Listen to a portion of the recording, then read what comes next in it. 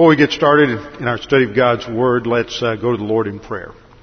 Father, we thank you for this opportunity to study your Word. We thank you for its clarity. We thank you for its perspicacity. We thank you for the way it illuminates our thinking in every area. Scripture says that it is in your light that we see light. And so, Father, it is only as we submit our thinking to the teaching, the illumination, the revelation of your Word, that we are able to properly grow as believers and properly understand the creation around us as you have revealed the basis for all thought to us in your Word. Thank you for the clarity that you give us regarding salvation, and that it is by no one else other than Jesus Christ. Now, Father, as we study these things this evening, we pray that you would challenge us with what we study. Make these things clear to us. We pray this in Christ's name. Amen.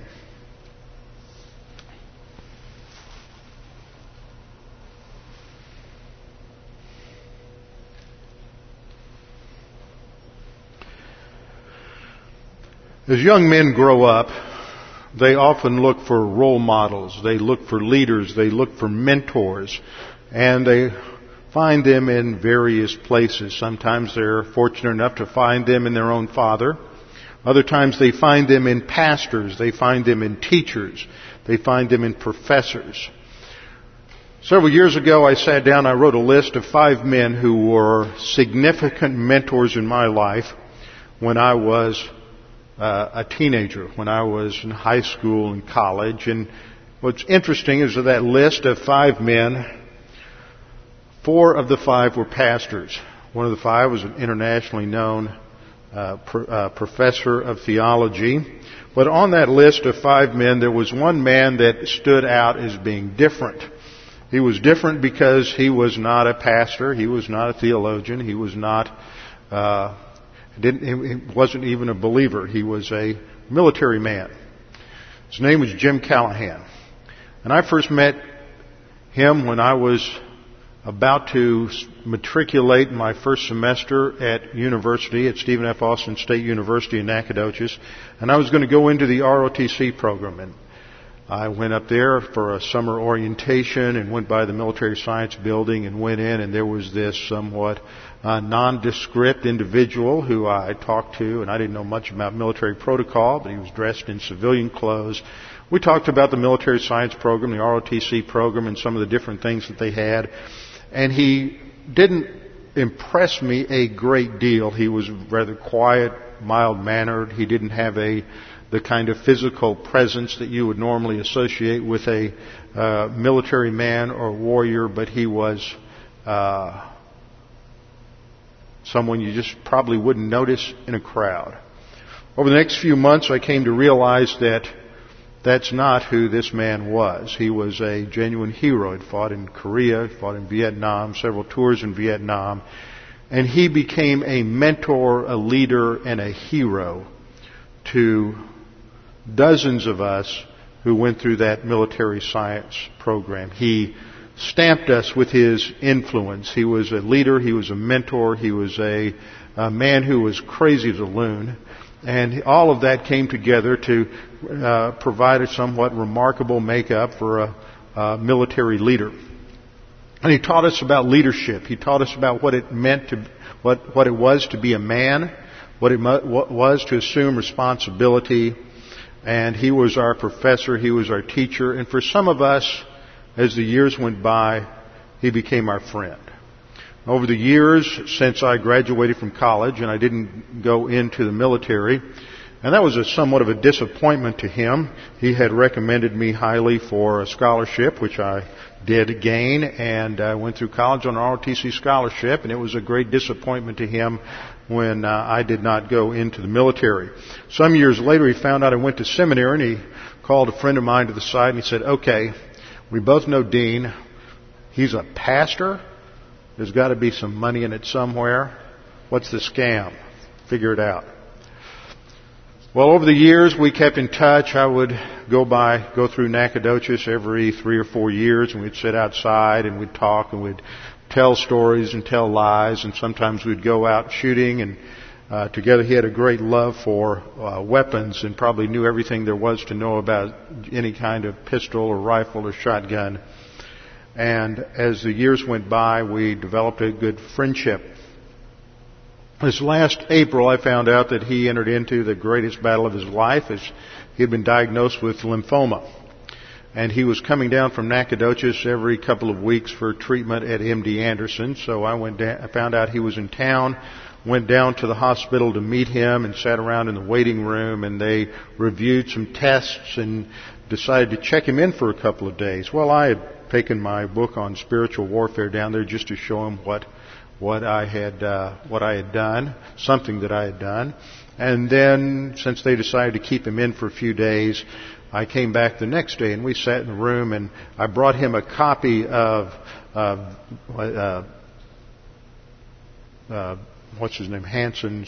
Victor Davis Hanson's book, Carnage and Culture, because he was a great military historian. We loved to just sit and talk about battles, and he and I would talk about everything from the Battle of Cannae to the Battle of Gettysburg and Vietnam, and he'd just tell war stories, and I was asking him a lot about his experiences in Vietnam and different things. And after about 30 minutes, after a second visit up there, he said, "Okay, Robbie, tell me why you're a pastor and what it is that's unique about what you believe." And so for the first time in 30 years, first time I had given him the gospel was back when I was a freshman or sophomore in college. And I went through the gospel with him, and we talked about this, and we talked about that, and we talked about evolution and creation, and we covered the gamut from in philosophy as well as theology, and we talked for 3 hours. And when it was done, he seemed to say, "Well, I understand that. I understand the gospel. But, what do I do if I believe all that?" And I said, "Well, I'll come back later and we'll talk about that." The next day, I decided I couldn't get down there for a couple of days, and I decided to send my bulldog in there. So I called up Gene Brown. And in just the week or two prior to this,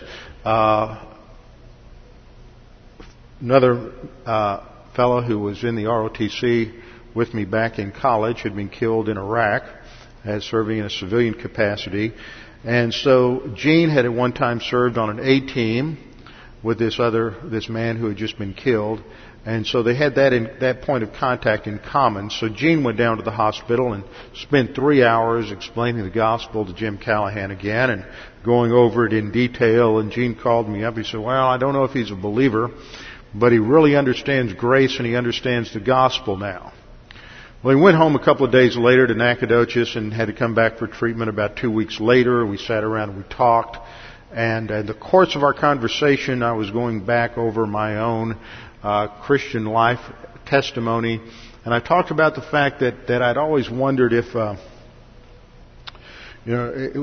Christianity was really intellectually respectable. When I was in college, you heard so many attacks in the classroom in psychology classes, sociology classes, that my local church background really hadn't prepared me to specifically handle. And so there were a lot of doubts in my mind, as there are with many folks, if you can really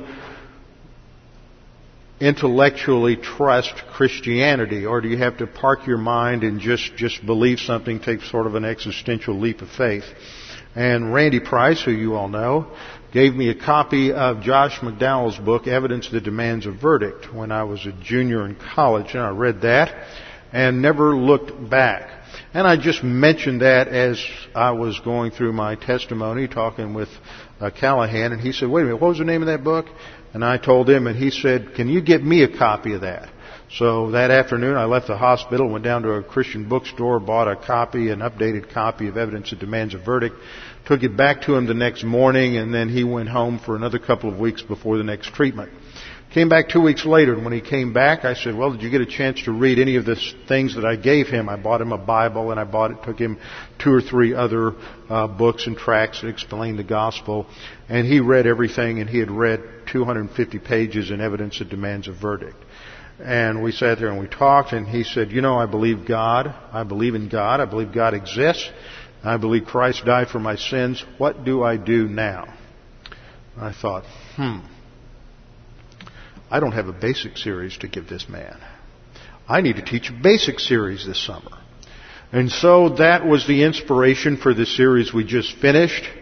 that Foundation for Life, and the one we're beginning this evening, which is Foundation for Living. According to God's timetable, not my timetable, Jim Callahan went to be with the Lord yesterday morning. So he, during the last 6 or 8 weeks, when I got him some tapes, I don't think he ever had a chance to listen to any of the basic tapes that we provided. His mind was not as clear the last few weeks. He was tired. The cancer was getting the best of him. But I did get an opportunity several times during the summer to talk to him, and I went up and spent a day with him about a little over a month ago. So that's the foundation for this series. And even though I had other ideas, the Lord had His own timetable. This Saturday I'll be going to Nacogdoches to conduct the memorial service. And that's going to be a challenge because a lot of the men that I was in college with are going to be there.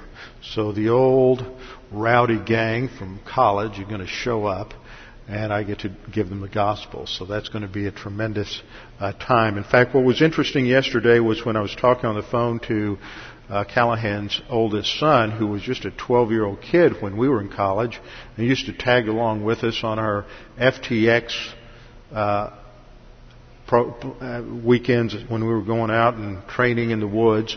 I was talking with Phil yesterday, and I said, "Now, Phil, you have to understand that your father trusted Christ as his Savior." And Phil almost just broke down in tears on the phone. He said, "You know, Dad was always a skeptic. He was always a cynic. I've just been scared to death that he didn't know Christ as his Savior." And you know, that's a real challenge to all of us, is that we need to make sure that our children hear the gospel and that you tell your parents the gospel. Make sure it's clear. Don't let a day go by that you don't tell folks the gospel. And so it's been a great opportunity of ministry to that family, and that sort of gives you a little insight into why we're going through this series. Well, the question that Jim Callahan asks is an important one that often is not addressed, and that is, okay, now that I'm saved, now that I'm a believer, now that I have eternal life, what do I do? And the Scripture is very clear. In fact, much of the Scripture is addressed not to people to get them saved, but to believers to teach them how to think like God, how to understand God's plan and purposes for their life so that they can go through God's training program in preparation for our future ministry during the millennial kingdom as we reign as kings and priests with the Lord Jesus Christ, and from there on into eternity. So the first thing we have to ask, the first question we have to address is, okay, if I get saved, what happens if I sin? What do I do? What happens next? And this has been a problem, a perennial problem for pastors and theologians to deal with and for Christians to deal with over the years is, okay, what happens if I sin? Do I lose my salvation? Do I have to go through some kind of penance in order to get right with God? Do I have to say some special kind of prayer or go to the priest? Or just what do I do to deal with any kind of sin in my life? And the Scripture is very clear. Jesus Christ paid the penalty for all of our sin on the cross. Therefore, you cannot commit any sin after salvation that hasn't already been taken care of on the cross. However, when we do sin after salvation, it does have an impact on our ongoing relationship with God. We've studied in the last few weeks about the nature of salvation, that at salvation we're regenerate, we are born again, we receive new life in Christ, we're adopted into God's family, we become His children, we become sons of God, the Scripture says. As members of the family, we can't be kicked out of the family. But just as you as a child, and you remember this, disobeyed your parents at times and it created a barrier in your relationship with your parents, the same thing happens in our relationship with God. When we sin, there is a breach of our fellowship with God. Because we are indwelt with God the Holy Spirit, and from the instant of salvation, God the Holy Spirit is working to mature us, to sanctify us, the Scripture says, to bring us to spiritual maturity. There's also an impact on that ministry of God the Holy Spirit. The Apostle Paul uses two images to communicate that. He says that we grieve the Spirit and we quench the Spirit. In other words, after we're saved, we're indwelt with the Spirit, or at the instant of salvation, we're indwelt with the Spirit. We're also filled with the Spirit. And the Spirit begins His work in our life. But as soon as we sin, that ministry of the Holy Spirit, His filling ministry, His sanctifying ministry, is squelched. It's shut down. He's still working in other areas, but in terms of producing growth, that is cut off. And the Scripture says that there is a recovery process. And there's two passages that indicate that something needs to be done, and these are given in James chapter 1 and in 1 Peter chapter 2. You might turn with me in your Bible, if you have it with you, to James chapter 1. This is always one of my favorite little passages to poke fun at in the King James Version, because the verbiage just sounds so bombastic and meaningless almost in terms of our modern idiom. The passage reads, "Therefore lay aside all filthiness and overflow of wickedness." And in the old King James, remember, that was the superfluity of naughtiness. And see, naughty to us just doesn't quite convey what the Greek conveys. It's a little, in American idiom, it's a little less, naughty just is a little bit off, it's a little not quite right. But in English idiom, naughty can be quite serious. So part of that just has to do with the language on this side of the pond. "The overflow of wickedness, and receive with meekness the implanted word, which is able to save your souls." And what we find in this verse, without going into excessive detail on the grammar, is basic dynamics of Christian growth. The command is to receive with meekness, or to receive with humility, the implanted word. It is the command there to receive is an aorist imperative, and that indicates that it is a priority. And every time you find an aorist tense imperative mood verb in the New Testament, it's indicating a priority, that this is something that is of vital significance and needs to be implemented immediately, if not sooner. But we have something interesting going on in this particular verse in terms of the grammatical construction that doesn't come across in the English. It begins with a phrase, it's translated lay aside, and it looks like that is an imperative as well.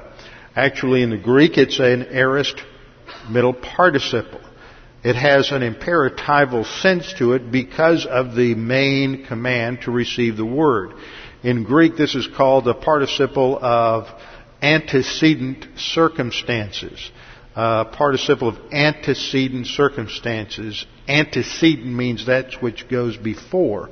So this participle always precedes the main verb, and the meaning of the grammar is that the participle indicates the circumstances or the conditions that must be fulfilled before the main command can be fulfilled.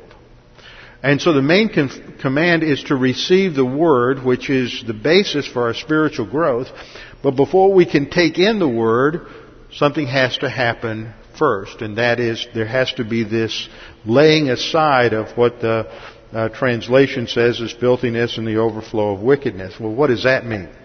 Well, the word translated filthiness is the Greek word ruparia, which indicates moral corruption. It's just a synonym for sin. The overflow of wickedness actually is the excess which sin is in terms of translation. So we're basically told that we need to do something. We need to lay aside this sin that's in our life. And the verb there for lay aside, apatithemi, is the idea of just removing something. It's the word you would use if a guest came into your house and you said, take your coat off. It's just the removal of a garment, taking something off, removing it, laying it aside, or putting it aside and putting it somewhere else. And I'm reminded of the Old Testament passage when we confess our sins, when God forgives us, He removes our sin as far from us as the east is from the west. And that's the idea here. It is a removal and a separation of sin that is the precondition for being able to take in the Word of God. So the command is to lay aside all filthiness and the excess which sin is, and receive with humility the implanted Word. Now, what does it mean by the implanted Word? That is the Word that we are learning, that God the Holy Spirit is going to implant and drive into our soul. It's the Word that is able to, as the translation says, to save our souls. Now, this isn't talking about entering into eternal life.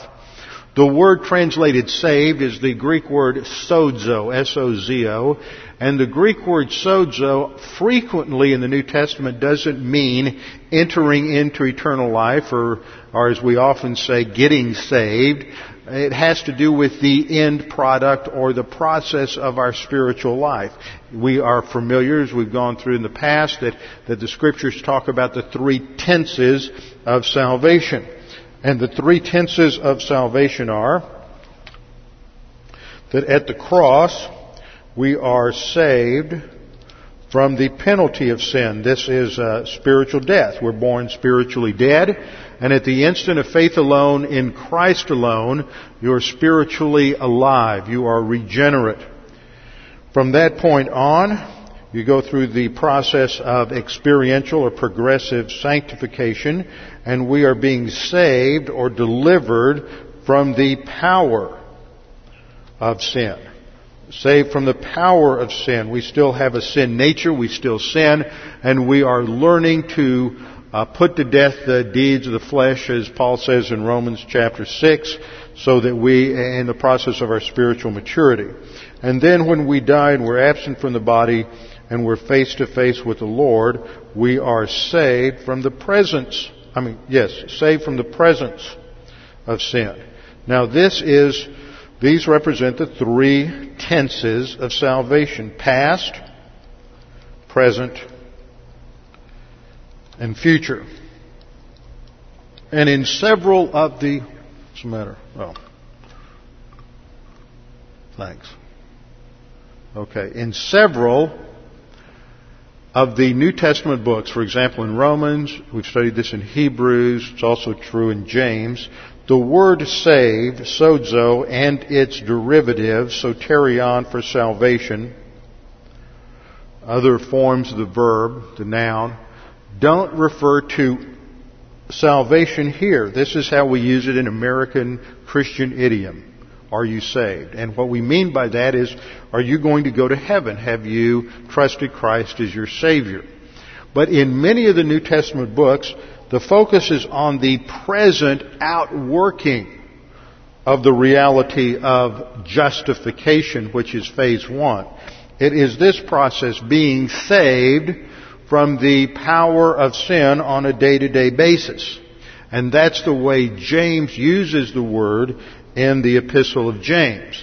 In fact, we see this very clearly because in just a few verses earlier, in verse 18 we read, of His own will He brought us forth by the word of truth, that we may be a kind of first fruits of His creatures. That bringing forth by the word of truth is a reference to salvation, justification that we have talked about when a person puts his faith alone in Jesus Christ. When an individual recognizes that Jesus Christ died on the cross for his sins, at that instant he receives the imputation of Christ's righteousness. God the Father declares you just. That is the doctrine of justification by faith alone. And you are simultaneously regenerated so that you become a new creature in Christ and you have eternal life. But it is several verses later, when in verse 21, when James begins to talk about the spiritual life itself. How do you grow? And he uses the term saving the life or delivering the life, that is, from sin. So the focus of James 1:21 is how the believer grows. And to begin with, there has to be this removal of sin. Now, what exactly does that mean? How do we do that? Well, before I answer that question, let's look at one other passage. And that is 1 Peter 2, verse 1. So you can just turn over a couple of pages to 1 Peter chapter 2, verse 1. And 1 Peter chapter 2, verses 1 and 2, have the same grammatical structure in the Greek. So they talk about that, and they use that participle of antecedent circumstances in order to stress what must be done before the command can be fulfilled. And so we have the same word used. Therefore, laying aside is the verb apotithemi. It means to remove something, to take something off, to set it completely aside. And there we have a list of different sins that are representative. It's certainly not an inclusive list. Laying aside all malice, that is mental attitude sins related to hatred, envy, vengeance, vindictiveness, all deceit, that is anything related to lying or deception, hypocrisy, envy, all of these are mental attitude sins, and mental attitude sins are among the most destructive of sins. And then the sins of the tongue, all evil speaking, whether it's lying or slander or gossip, whatever it might be, the sins of the tongue, all of these things shut down the ministry of God the Holy Spirit. They grieve and quench the Holy Spirit. And then we have the positive command in verse 2. As newborn babes, we're to desire the pure milk of the Word. And the command is the word desire. We are to desire the milk of the Word like a newborn babe. The verb there is epipatheo, and it means to yearn for something, to long for something, to hunger for something. I think most of us have heard an infant that gets hungry, makes its will known. He screams for food, cries out for food, and you hear that awful noise as that baby starts wailing for someone to stick something in his mouth because he's hungry, doesn't know any other way to express himself. And this is the image that the Apostle Peter uses in this verse, is that we as newborn believers are to scream out, cry out, demand to be fed. Now it's interesting what happens when you don't get fed. I don't know how many of you have ever gone through any kind of fast. I went through a imposed fast. A number of years ago I was on one of these outward bound type of programs that Wheaton College had. It was the last elective I had to fulfill for my THM, and I had to take this Christian education elective. And I wasn't real thrilled about any of the Christian education courses at Dallas. And I didn't like the gimmicky things the Christian ed guys normally got into, but I found out that Wheaton College had a graduate program, and they had this 2-week wilderness learning seminar that was a backpacking and camping trip that was part of their Christian ed program, and I could get those hours transferred back to Dallas to fulfill my Christian ed credit. And I thought, what a great way to finish a course. I get to go out on kind of an outward... I was really into that kind of thing when I was younger, a lot of rock climbing and whitewater canoeing and rafting. And so I went on this 2-week trip. And it was a great trip, except I came down with staph infection and 103 fever halfway through, and so they stuck me out in a tent in the middle of nowhere and said, get over it and we'll come back for you in 3 or 4 days, and left me with about a handful of food about that big, and that was it. Took me to the hospital first. I got a shot of antibiotics, and then they disappeared. Showed up 3 days later, picked me up, and we continued with the trip. Well, I got up into the upper Michigan Peninsula, and we ended the trip on the shore of Lake Superior.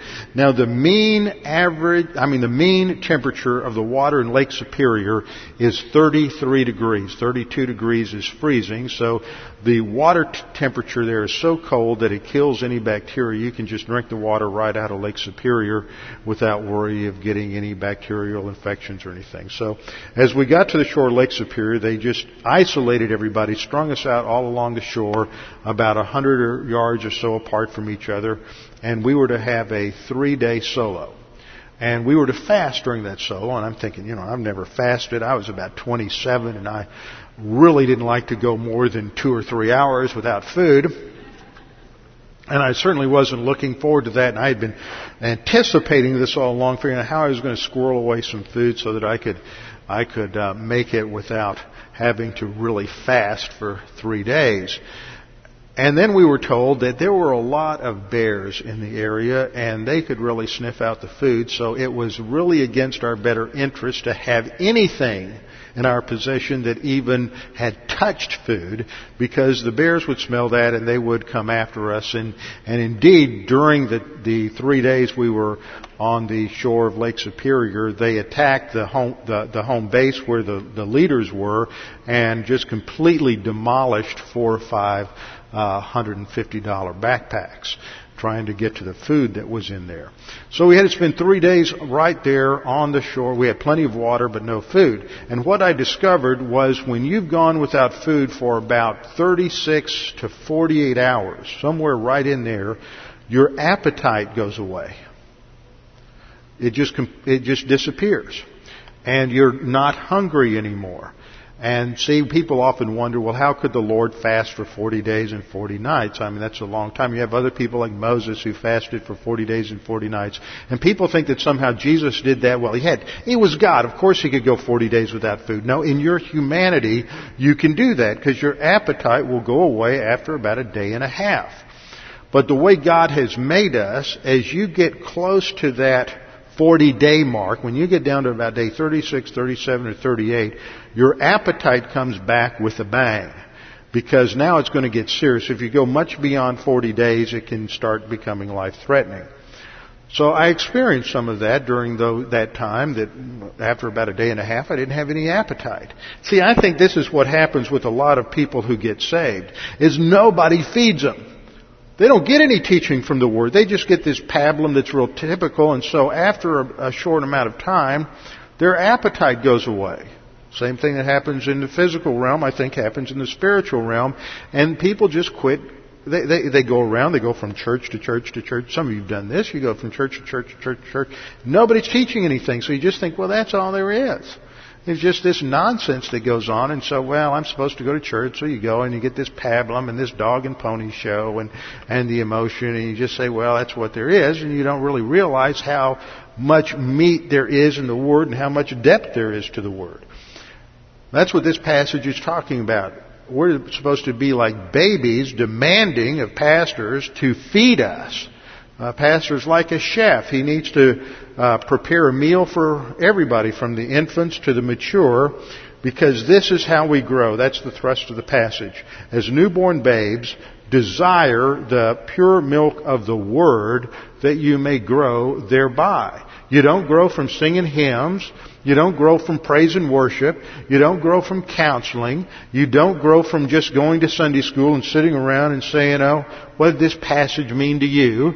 You grow because somebody has dedicated their life to studying the Word so that they can teach and communicate the principles of God's Word so that you as a believer can grow and mature in the Christian life. But there's a precondition, and that's what we saw in verse 1. Of 1 Peter 2, as well as James 1:21, and that is this principle of taking off and removing sin. Well, the Bible uses another image for communicating that, and that's the image of cleansing.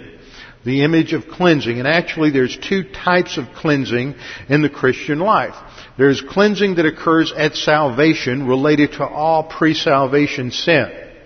And there's another cleansing that takes place after salvation on a regular, ongoing manner as a result of confession of sin. But I'm getting ahead of myself.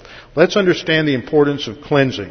I want to take you back to a well-known passage in the Gospel of John, John chapter 13. In fact, it ties in with the Lord's table because this took place the night before Jesus went to the cross, when the disciples gathered together in the upper room for the Lord's table.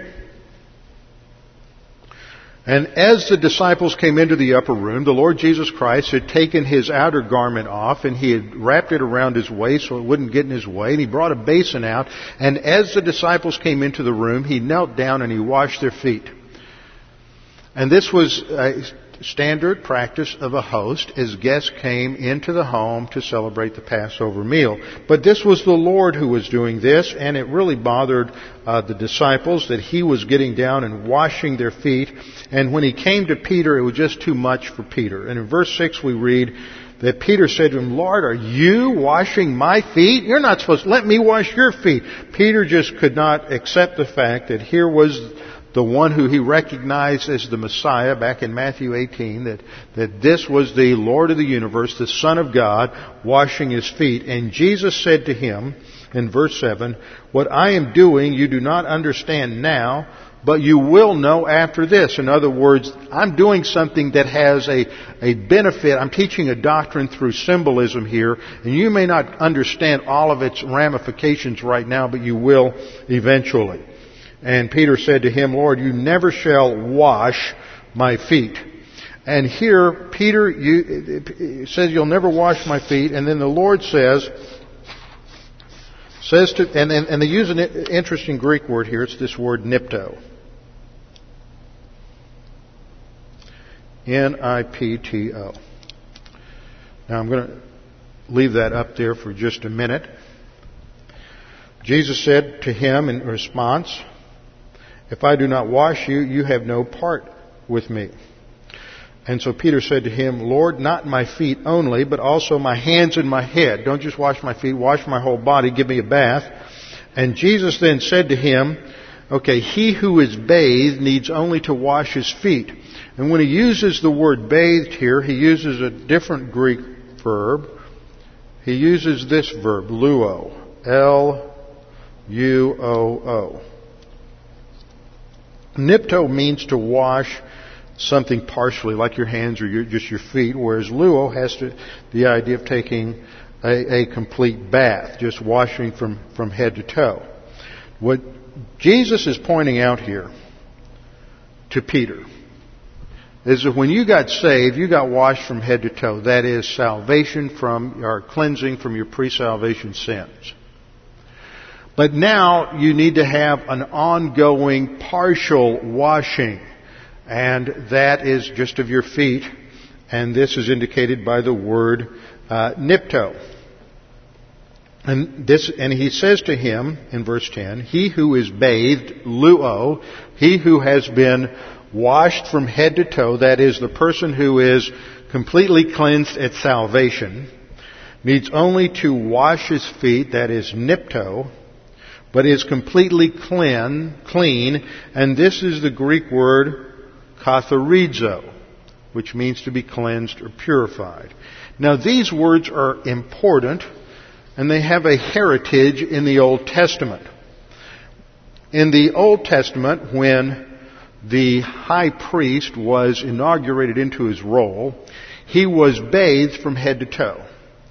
And in the Septuagint translation, the Greek translation of the Old Testament, the Jews understood what the nuances were. There was only one word for bathing or washing in Hebrew, the verb rachatz. But when the Jews translated the Old Testament, the Hebrew, into Greek, they made a distinction between the different kinds of washings related to the high priest. So when the high priest was inaugurated, he took a bath from head to toe, and this was translated in the Old Testament with the verb luo, indicating a complete bath. But from that point on, the high priest never took a complete ritual bath. As he entered into the tabernacle or the temple, he came to the laver, and he would wash his hands and wash his feet. And this was symbolic of the fact that he needed to be partially cleansed before he could go into the presence of God. He was completely cleansed at his inauguration. It's a picture of the fact that every believer is completely cleansed of sin at the instant of salvation. But we do things and we go places that we shouldn't. We think things and act ways in which we shouldn't. We commit sin. And so there needs to be partial cleansing on an ongoing basis if we're going to maintain our relationship with God. This is why Jesus said to Peter, if you don't let me wash you nipto, continually cleanse you, then you will have no part with me. And the word part doesn't mean a role or a place in ministry in your life. It's the Greek word meros, which indicates a portion of an inheritance. It was a technical word used in a legal document such as a will to indicate the portion or the share of the inheritance that the heir would receive. The same word used in the story of the prodigal son, that when the younger son wanted his inheritance, he asked for his portion, his meros.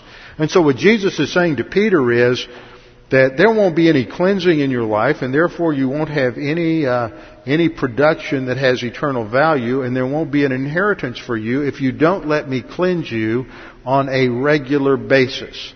So the key word here is cleansing.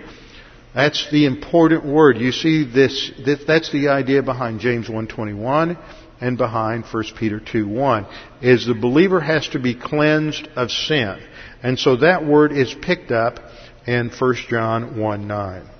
1 John 1:9 is the key promise, the most clear statement of this truth in the New Testament, but as I pointed out, it's not the only statement of this truth. The key word in 1 John 1:9 is not the word confession. That's the word a lot of people hone in on. The key word is cleansing. This is the word that you find from Genesis all the way through Revelation, is there needs to be a cleansing of sin at salvation, which is what happens when we're justified and we're saved from the penalty of sin. But there needs to be an ongoing post-salvation cleansing that takes place throughout our Christian life as we grow and mature in the Christian life. And so we're given the promise in 1 John 1:9 that if we confess our sins, God is faithful and just to forgive us our sins and to what? Cleanse us from all unrighteousness. That's the key word. We have to be cleansed from that sin and that excess of superfluity of naughtiness or excess of wickedness there in James 1:21. We have to be cleansed of the malice and the gossip and the mental attitude sins and the overt sins mentioned in 1 Peter 2:1. And we do that by simply admitting the sins that we commit according to 1 John 1:9. The word there is homologeo, which simply means to admit or acknowledge. Etymology of the word, sometimes you find people say it means to say the same thing as. But that's not what it means in terms of usage. It was a legal courtroom word. It meant simply to admit or acknowledge that you've done something wrong. You've breached the law. You've broken an ordinance. You're no longer innocent. You are now legally guilty. And so the solution is to admit guilt. And so this is done in silent prayer. We just tell God, I've done this. I've had mental attitude sins of envy. I've had mental attitude sins of lust. I've gossiped. I've maligned. I've slandered. Whatever it may be, we just say, Father, I did this.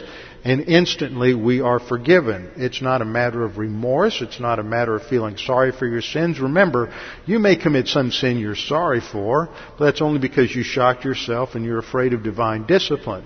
And so you beg and plead God, and we've all done this, and you say, Lord, if you just don't lower the boom this time, I won't do it anymore. And God has a great sense of humor and grace, and He sort of chuckles, and He says, well, I know, but you're going to do it 15,732 more times, so don't try to convince me you're not. Just admit the sin. And the promise of 1 John 1:9 is, if you admit the sin, I will forgive you and cleanse you from all unrighteousness, even the sins that you haven't already committed. And at that instant, we are restored to fellowship with God. The sanctifying ministry of God, the Holy Spirit, resumes in our life, and He begins again to use the Word of God, the implanted Word, to save our souls. That is, to save us from the ongoing power of sin in our life, to produce spiritual growth through the Word of God so that we can grow and mature as believers. That's the starting point. And we have to understand that once you're saved, that doesn't mean you're perfect. It just means you have an eternal destiny in heaven now. But now you have to deal with ongoing sin in the life. And so we have a grace-based solution. And that is to simply admit or acknowledge our sins. We're forgiven, restored to fellowship so that we can move forward. And that's the starting point. Now we all know that when you're a young believer, you just go in and out of fellowship. You confess your sin, then you sin again, and everybody goes through that.